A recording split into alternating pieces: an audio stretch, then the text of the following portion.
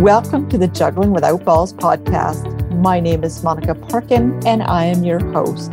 And every week on the show, I'm going to be talking to powerful, successful women who juggle it all. And when I say juggle it all, I mean everything: kids, health, aging parents, careers, relationships, you name it, we're going to talk about it. So stick around, grab a cup of coffee, pull up a seat, and enjoy the show.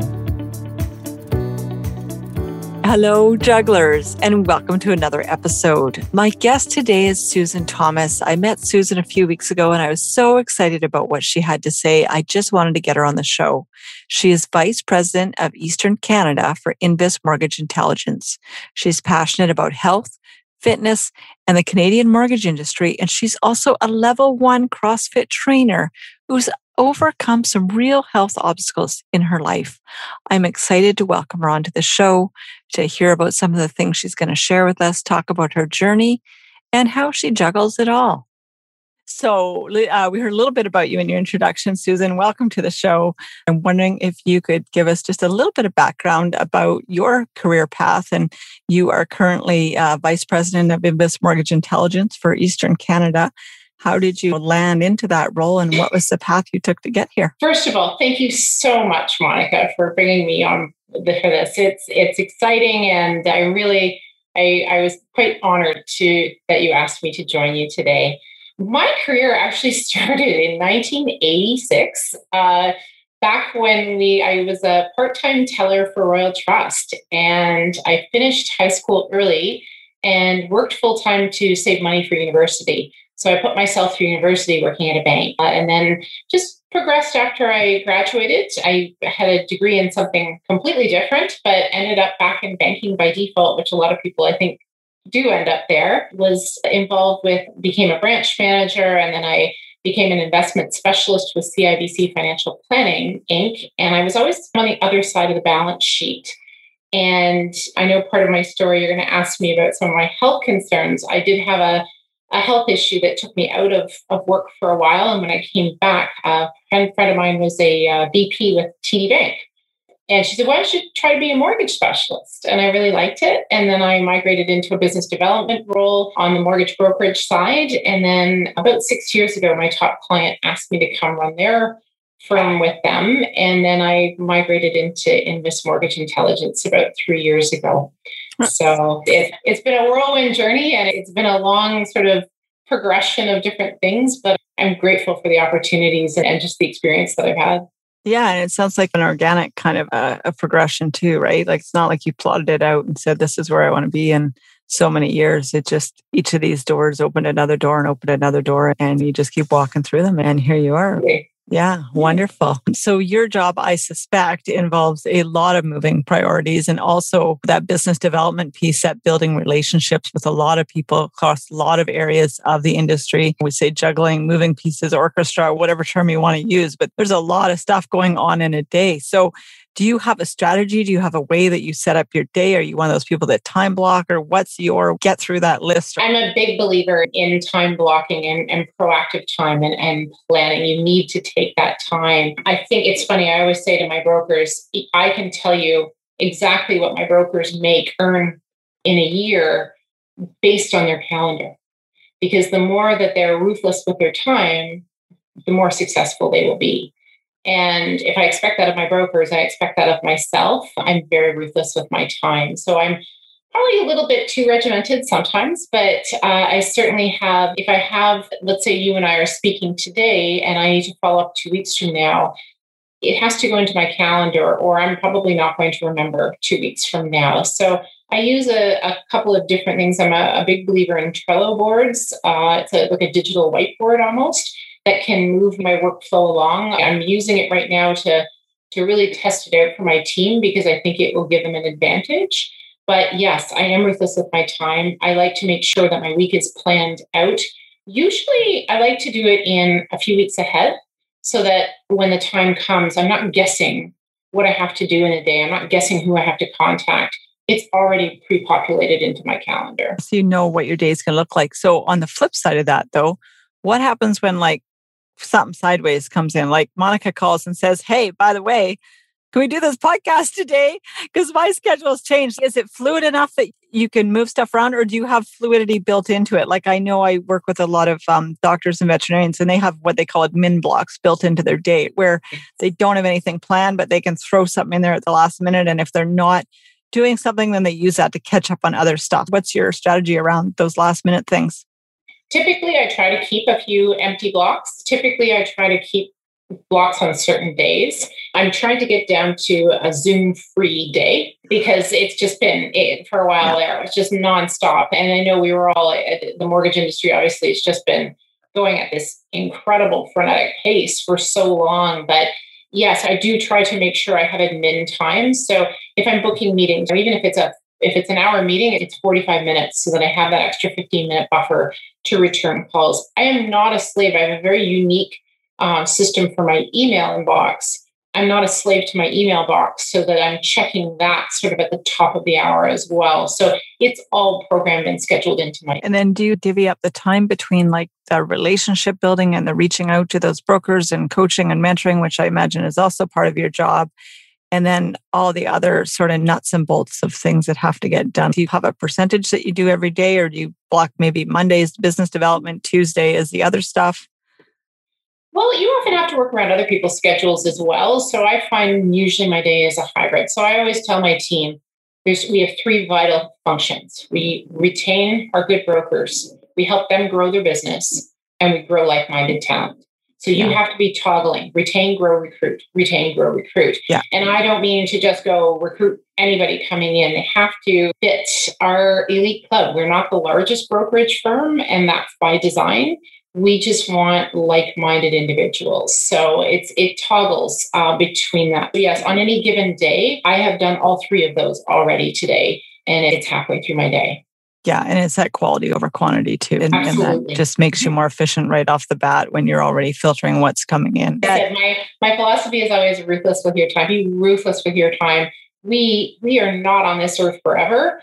I want to experience as much of it as I can. I want to really enjoy my job and be passionate about it and work with passionate people and have fun. But I do not live to work the other way around. You really have to be focused and engaged. But if you've got your vital functions down, if you know what you need to accomplish in a day, you can, and I have tips and tricks to, if I get sidetracked on some of it, how to get back on track. But yes, you have to be ruthless with it. Yeah, wonderful. And then just going back to that business development piece, that building relationships, what's your number one way that you build those relationships with people in your organization? I think the number one key, I'm not going to tell you anything that is, rocket science here. It's your ability to listen. Yeah. And I consider that the better you are at listening and the better you are at asking probing questions about that relationship, whatever you're trying to develop and build, the more you can provide solutions. So often when I meet people, my first question is, tell me about you. Tell me about your business. What are you passionate about? What do you do? And let them fill in the blanks. And then we can see if there's a fit from a business development standpoint. I love that. And that's so true. Just being still. And in fact, I do this little thing every night where I just make a little list. I've got my gratitude list, but I also like, what could I have done better today? And one of the things I wrote down this week was listen more, talk less. I was aware that this week I actually needed to just shut up and listen more, because if you just be still and just really hear what people have to say, A, they feel heard and they feel like you actually care about them. And B, there's some really great stuff when you shut up and listen, like just listen. And that's just the best advice that anyone could give, especially when, these new brokers or new business people are going out in the world and how do I network? What do I do when I go to a meeting? It's just listen, ask good questions and listen, because that's where the magic happens, right? And reiterate, because sometimes you're listening and you're not hearing what the person's actually saying to you. So let me understand. Did you say this? And actually repeat back, just to make sure you really comprehend what they're saying. Yeah. And then those deeper questions, right? Oh, you're passionate about this. Why are you passionate about that? What is it that makes you want to do this? Or why did you do this pivot? What was your thought process behind it? Because maybe that's something you can apply to your own business too, or it helps you learn something about those people that you didn't know. Yeah. And for new brokers and agents, it's that I always call it needs-based selling. You have to listen to find out what the pain point is for that person to be able to sell to them. Because you're not selling, I hate the term sale or sales, but really what you're trying to do is provide solutions. So if you're listening, you're hearing those pain points, you're able to provide a solution. 100%. And I remember that early in my career too, not really listening well and going, oh, this is what you want to do, getting it all set up. And then they end up going somewhere else. And when you ask why, it's because what they actually wanted to do was something completely different. And had you heard the problem, that pain point that they were trying to do, and you'd addressed it with a solution, they never would have had to go somewhere else. But all you heard is, oh, they want to refinance.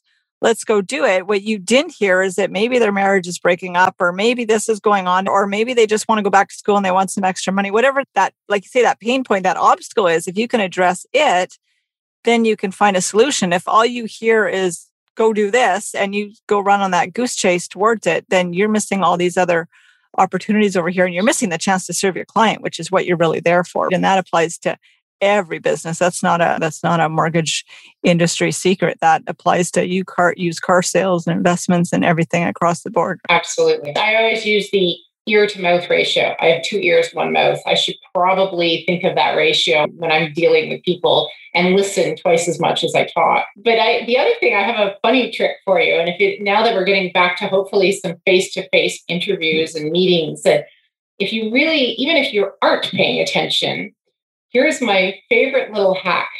When you're talking to somebody at a cocktail party, you're trying to get to know them, try to memorize the color of their eyes.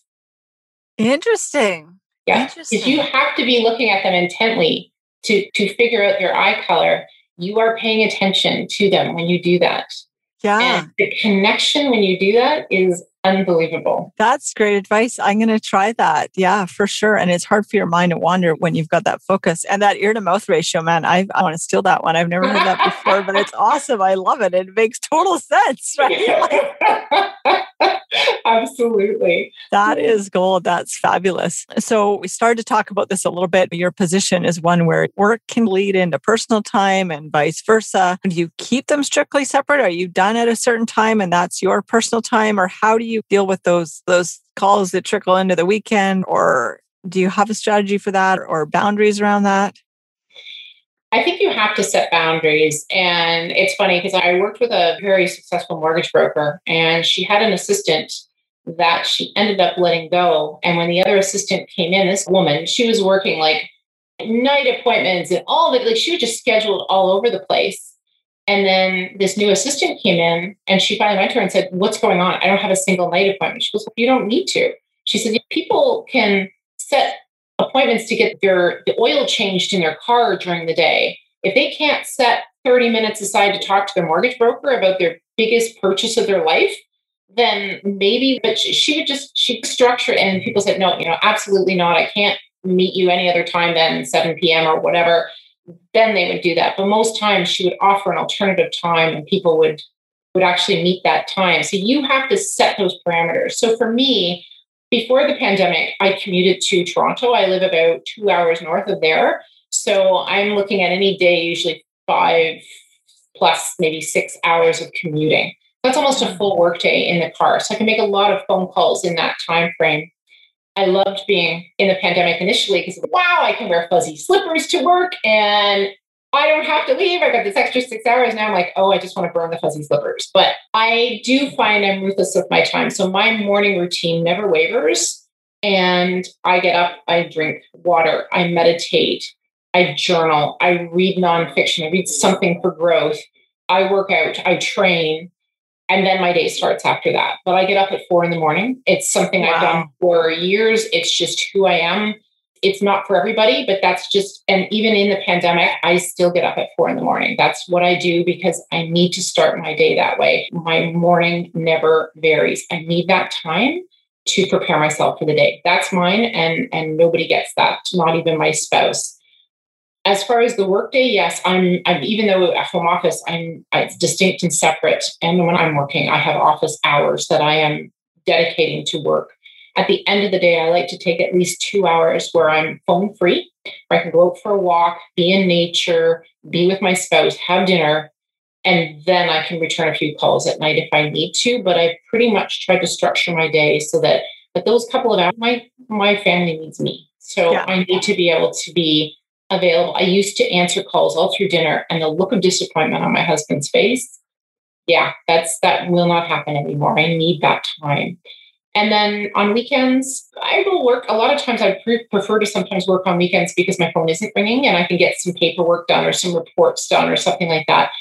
I'm very careful on who I reply to on weekends because some people, if I get a broker that never asks me for much and they're contacting me on the weekend, chances are they need me for something. Happy to reply. But there's other people too that you just know if you answer on a Saturday, they're going to call you every single Saturday going on, or they might call you at 11 o'clock at night. I was listening to a YouTube video recently and it was talking about triaging your time. And because we are not heart surgeons. So do you triage the stuff that comes in? Is it urgent? Is it has to be dealt with immediately? Or is this something that can wait till a Monday morning? Or is this something that you can delegate? And that's really, I think, when you come into that personal time and separation is you have to figure out, first of all, what's important in your life.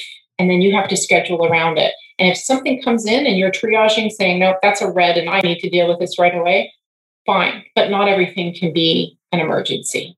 Yeah. And I do think, and that's setting the expectation from the beginning, because I agree. You're totally right. There's people that the minute you give them a weekend or an evening response, their expectation is this is totally okay all the time.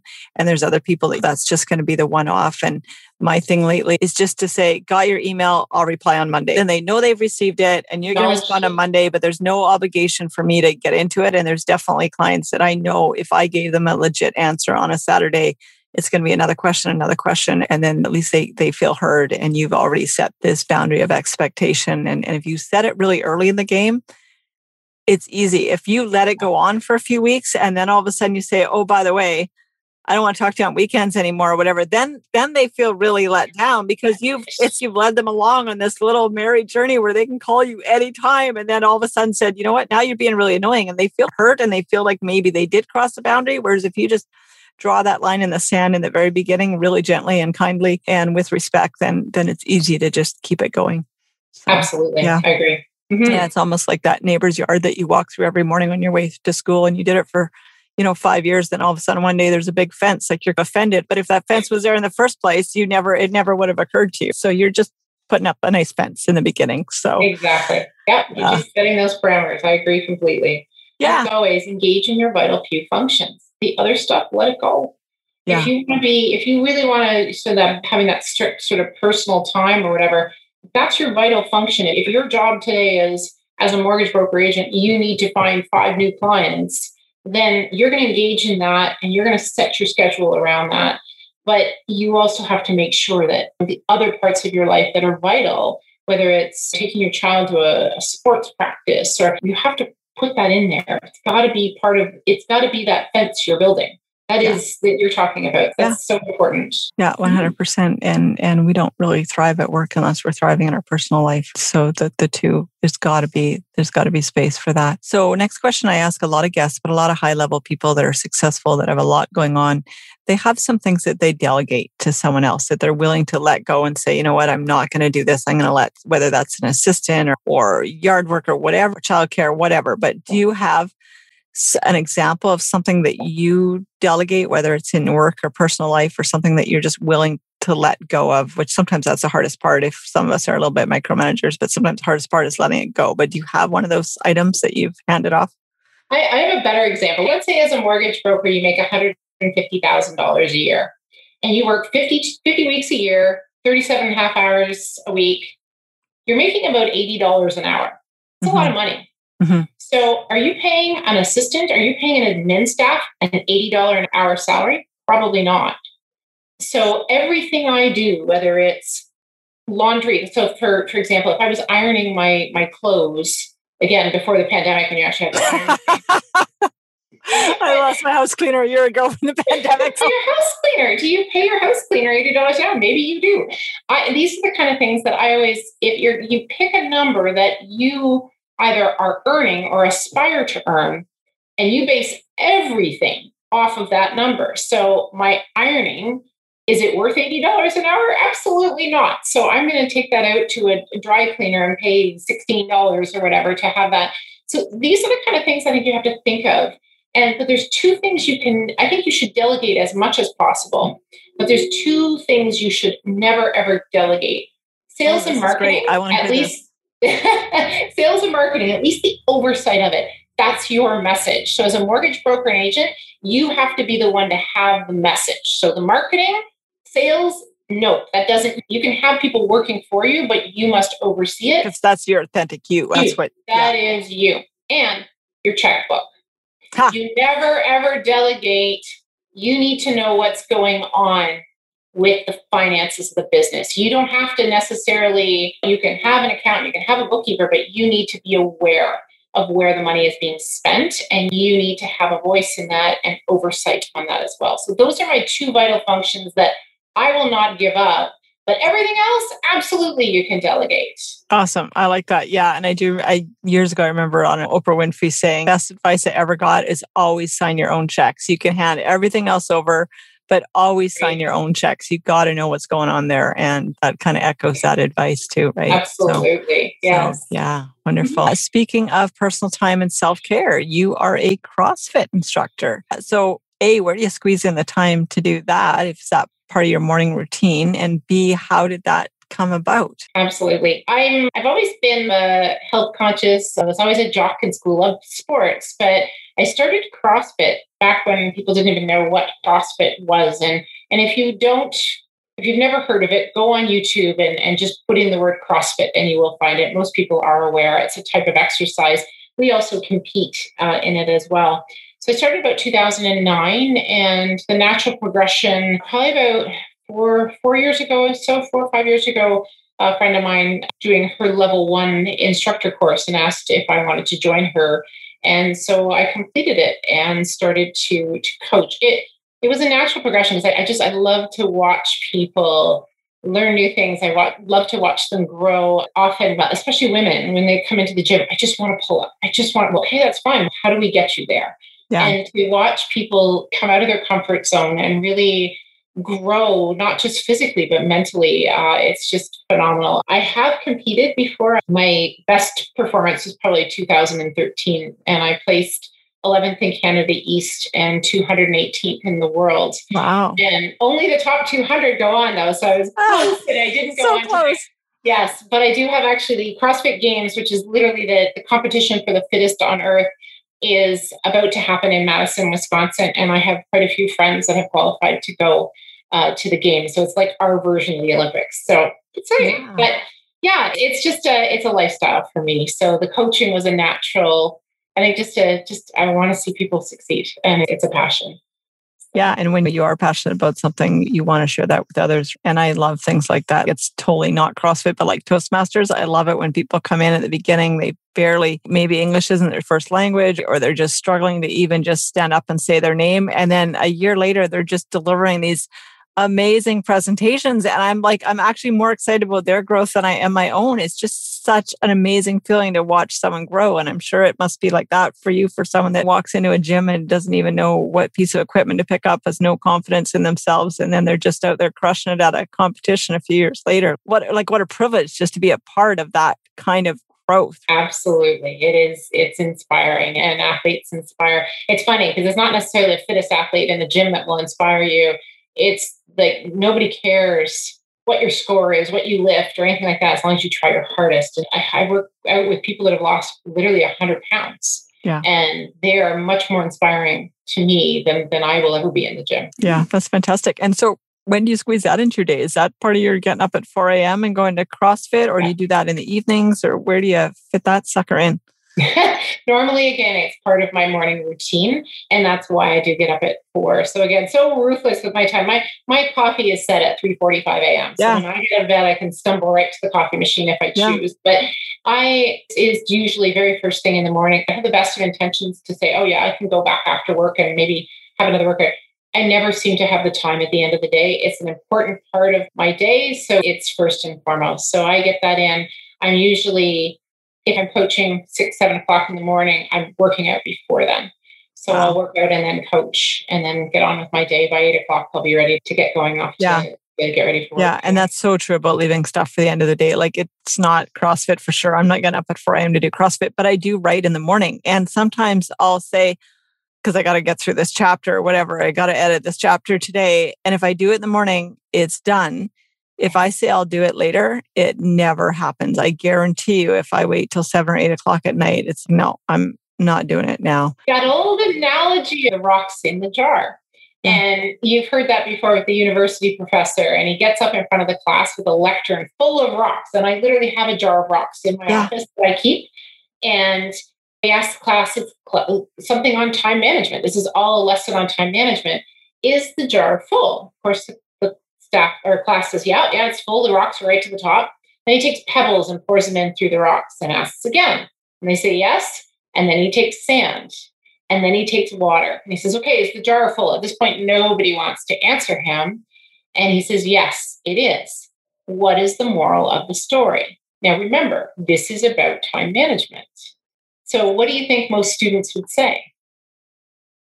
Interesting. I don't think I've actually heard this one before, but I guess the moral... What would your reaction be to that? What is the moral of the story with the rocks in the jar? And do the big stuff first, fit the big stuff in first, or you're not going to have room for the little stuff.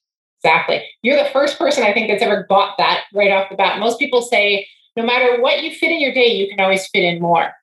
To which the professor replied, no, if I'd started with the water first, the rocks never would have got in the jar.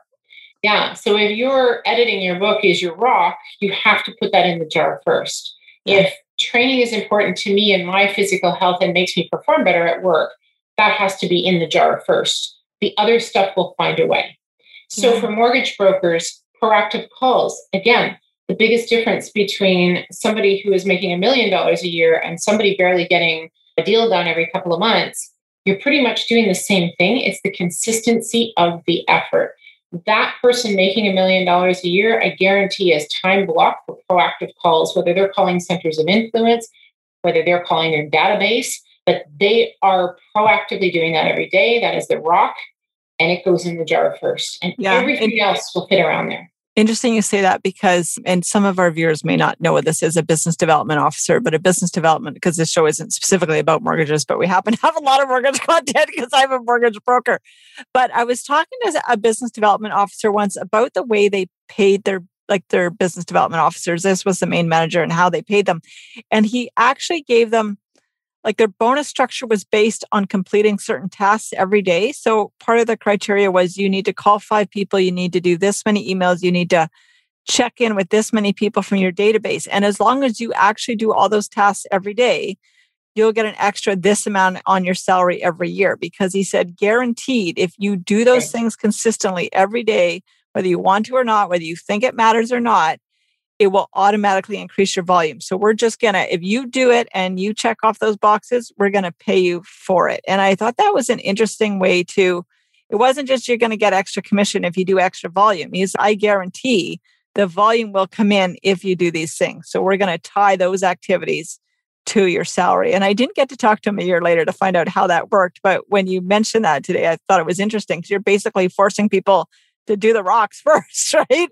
And you're getting paid for doing the rocks first. If you do the activities, the results will take care of themselves. Yeah. But you have to do the activities day in, day out. It's like an athlete. Do they want to grind it out? Do you think I really want to be doing sprints at 5 o'clock in the morning in the dark and the cold? No. But it's those things that you're willing to do for the results, but you have to do them consistently. Yeah. And the cumulative effect of that, like you might not see it on day 1, day 2, day 3, but all of a sudden when you've done it every single day for a year, you look back and you've got this completely different body. Or if you're in a business, you've got now a completely different set of clients or a business model or a completely different volume.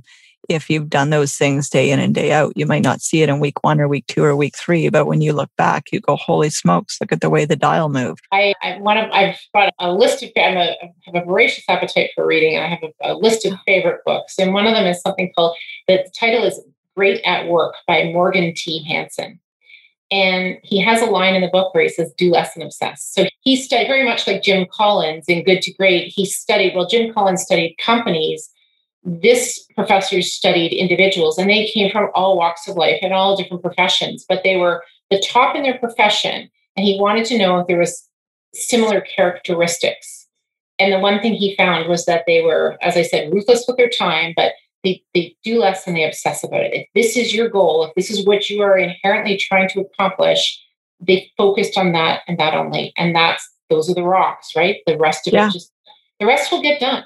If you've got admin stuff that needs to get somewhere, that will get done because it'll nag you until it's done. But the proactive stuff, if you decide to do the admin stuff first and say, I'll get to that proactive piece, you won't. You just won't. It just won't. So it's that priority piece. Yeah, that's awesome. And I don't know how I never heard about the rocks in the jar, but that's just going to stick in my brain now. That's part of my toolkit now. That's awesome. I do have a jar of rocks in my office, and I specifically have it there to remind me to do the big things first. Yeah, I love it. It's like they eat the frog first thing, but it's actually, for me, it's a better visual. And I just love visuals. Like everything, if I can create an analogy or a metaphor around something, I'm all over that. Yeah. Absolutely. Yeah. That's awesome. Moving on from CrossFit and maybe tied together, but you mentioned earlier in the episode, but you've had some health issues to overcome in your life. And clearly you've been very successful at that because you're successful in your career. You're getting up, you're doing CrossFit every morning. You're fit, you're healthy. Do you want to tell us a little bit about that? Sure. It's funny because we were doing some core work at the gym today, and I looked at my friend beside me and said, I've had 12 surgeries in my life, and 9 of them were on my abdomen, and I've actually had part of my perineum removed, which is your core. So I'm really happy I can do these core exercises. I first got sick when I was about 11 years old, and I was in the hospital for the better part of off and on for about a year, and they called it a blood disorder. They thought it was leukemia at the time. And I just remember I still remember the pain of how I was so sick, and they couldn't figure out what was wrong. And then all of a sudden, I did bone marrow tests and this and that. And all of a sudden was going in for another bone marrow test, and they did a white blood cell count ahead of time. And I was almost within the normal range. And then I rebounded and perked back up with no intervention. The doctors had no idea what was going on. Fast forward till I was in my early 20s, and I started to get these weird lumps on my legs, something called erythema nodosum. So think of below your knee is the size of golf balls, these great big painful welts that just showed up, and no idea what was causing them. And I had something called an ANA test at the time, an anti-nuclear antibody that came out positive. And the doctors just said, you get false positives all the time. And then just when I was turning 30, I got a viral infection, very different than what we think of a viral infection now. But I got sick. I lost my voice. Husband thought it was great because I couldn't talk for a week. But I got sick and I lost losing weight. And I hate to say, a typical reaction of a doctor with a female, oh, you're just depressed. Let's give you some antidepressants. And I was vibrant. I was healthy. And I'm like losing weight. And I'm in a ton of pain, a terrible back pain. And so finally I went into the hospital, and they did exploratory surgery. I had fluid all around my kidneys. So they drained the fluid. I just started a new job. So I literally left the hospital in a wheelchair and went straight to the training in a wheelchair, only to end up right back in the hospital again. And I had another surgery, and then I had another surgery after that. So I was about 6 months in the hospital. And back then in Ontario, we were having a healthcare crisis. So when they sent me home, they still didn't know what was wrong with me. And I'm 5'10", so I'm a tall woman, and I'm usually around 140, 145 pounds, healthy, but I don't look big. I was down to about 100 pounds. And the pain was so excruciating. I just wanted to die. And it was so bad that I have to call my husband at work and say, I need to go to the washroom. And he'd have to come home and lift me out of bed and put me on the toilet, and then put me, like, bless his heart, and put me back to bed. And then go back to work. Thankfully, he worked locally. And this went on for another 6 months or so. And then I finally got into a rheumatologist that said, I think you have lupus. And I had seen every doctor. Some told me that get your affairs in order. It looks like you're not going to make it through this. I had some other jerk tell me to go get acupuncture. Nobody could figure out what was wrong. And the doctor did tests, confirmed that it was in fact lupus, put me on a regimen of medication. And within 6 months, I started to feel better. But at that point, I was taking fentanyl, and we all know what fentanyl is. I was taking fentanyl, I was taking long-term and short-term morphine. I met one doctor, he says, I don't even know how we're having this conversation. You take enough narcotic medication to tranquilize a horse. You shouldn't be talking to me. And I just stopped it one day. I was like, this is it. I want to be on a volleyball court in September. I can't live like this anymore. It was May. And I just ripped off the Duragesic, which is the fentanyl patches, and I went cold turkey, which apparently you're not supposed to do. And I just said, I willed myself to get better. I'm like, this is it. This is not the way I want to live.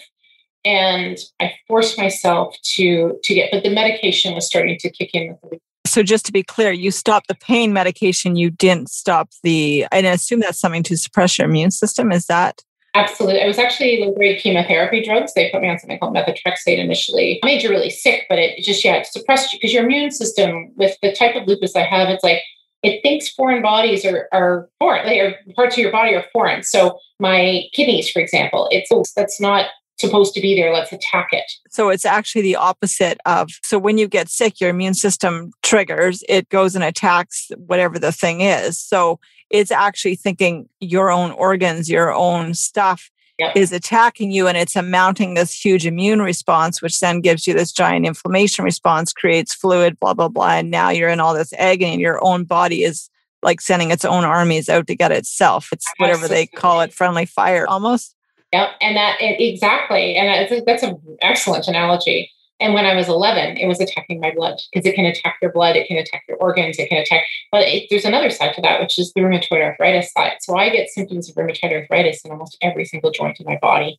And there's a lot of joints in your body. So the pain from that was excruciating as well. Yeah, you know what? I had a lot with excellent medical support, excellent family support. And I got through this. One thing I did learn is, and I don't know, are you familiar with the Stockdale paradox? Have you ever heard of this? I'm not. I'm learning all kinds of good new tidbits today. This is fantastic. So Jim Collins interviewed in his book, Good to Great, James Stockdale, and he was the highest commanding officer in the Hanoi Hilton. So he was in a prisoner of war camp, and he was in there for 8 years and was routinely tortured and survived it. And when he interviewed him, he said, "How did you survive?" And he said, "You have to have that unwavering faith that you will persevere in the end." He said, "Well, who didn't survive?" To which Jim Stockdale replied, "The optimists." And Jim Collins, the optimist, he said, "Yes."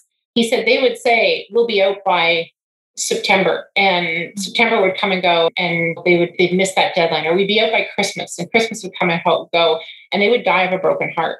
So he said, it's not just a matter of having the unwavering faith that you'll prevail in the end. You have to confront the reality of what you have. If you're trying to get through everything we've been through with COVID, realize where you are. Face the truth of where you are today, whether it's your business and it's just been hard to run from a home office, whether it's you haven't been able to be out in the gym and you've lost a bit of your health. Where are you today? But never lose faith that you will persevere in the end. Yeah. Stockdale paradox. Now, what I did wrong was I demanded my body. I was like, I'm going to be on the volleyball court in September. Thankfully, I was, because now I question, what if I missed that deadline that I had set for myself? Would I have been one of those optimists that didn't make it? It's interesting. So if you are looking to change your life, if you are looking to really tackle something, make sure that you adjust your reality to not adjust your reality, note your reality, where you are right now. Never lose sight of that, but never lose faith of what you're going to try to accomplish. Yeah. And so through this journey, obviously you went through a bunch of doctors. They didn't know what was going on. You were able to advocate for yourself and keep going back and keep asking questions. Or did you ever have a time where you started to lose that faith, where you went, I'm not going to figure this out? Or did you what was that? Like, did that thought process evolve over time, or did it flow up and down, or did you always have that faith that, there's going to be a light at the end of the tunnel here? No, I honestly, when you get into that much pain, I just remember saying to my husband, if this is my reality for the rest of my life, I don't want to live like this. Like, I don't want to continue to live. And I think I really scared him at that time. And I'm glad I got past that. But I think everybody questions themselves. I question myself every day. I think, human nature. But it was tough on certain days. Yeah. But when I did start to get better, I dialed in, and that's again my journey into CrossFit. I dialed in my diet. I dialed in my exercise. When I say diet, I don't diet. I eat. I train. I don't diet. I don't exercise. But whole foods. Just really mindful of what I was putting in my body and making sure it was fueling me properly. And that, to me, is a huge factor in my success back to being healthy. Yeah. And you're treating your body with kindness, right? And I've done that mind shift this year too. I used to always be thinking of this diet mindset. And now when I eat something, I think, is this kind? Like, would my body want me to eat this today rather than how many calories is in this? It's just, is this kind, right? Is this a kind thing for me to do to my body today? And now it's not, I don't go for a walk because I need to burn some calories. It's like, would I feel better if I went for a walk today? And it just changes the way, it doesn't feel like a punishment then. It feels like this kindness that you're gifting upon yourself. I was kind to myself, but I'm trying to be. Yeah.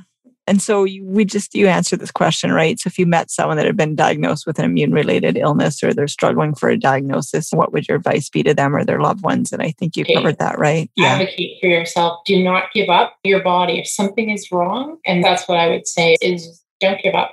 But don't, it's funny, I ended up in a support group when I found out what I had. It's terrible to say, and maybe I shouldn't say this in a podcast, but I got in this meeting and they were all complaining about their aches and the pains and what they couldn't do in life. And for us, it was a pity party. Yeah. And I said, well, what do you, like, I thought this was a support group. I thought we were supporting ourselves through this.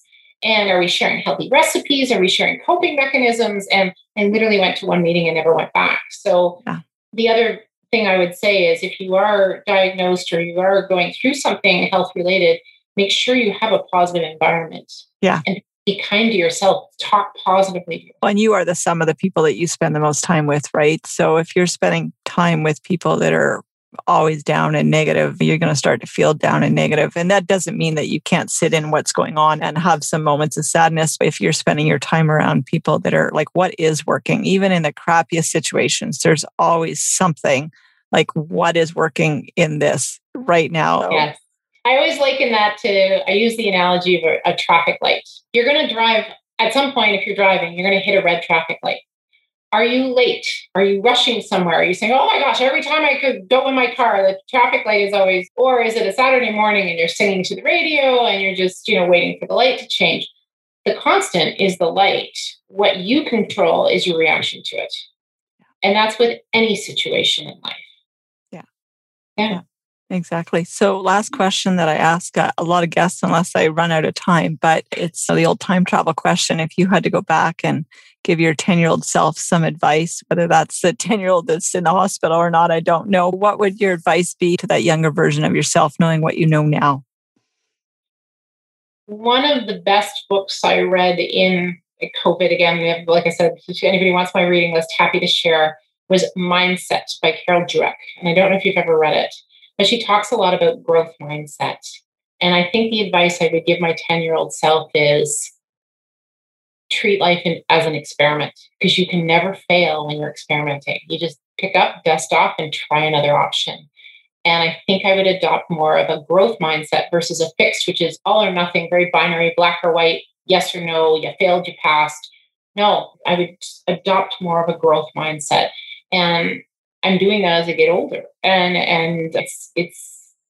it's really amazing how different you approach things with a growth mindset. To say it's okay. I'm learning, I'm growing, I'm experimenting. Yeah, awesome. That's fantastic. And thank you so much for being here today. We're going to probably drop some links in the show notes where to find you. Do you have any last little tidbits you want to add before we wrap up? I just thank you for this opportunity. I'm very honored that you wanted me to be part of your journey and to be part of this podcast. Yeah, I'm so grateful you're here today, and I'm glad it all worked out. Aren't aware we had some little hiccups in the middle, some air conditioning, duct cleaning guys. So we did part 1 and part 2, and we're going to join them together. So I'm so glad you're here. Thanks for joining us. That's it for this week.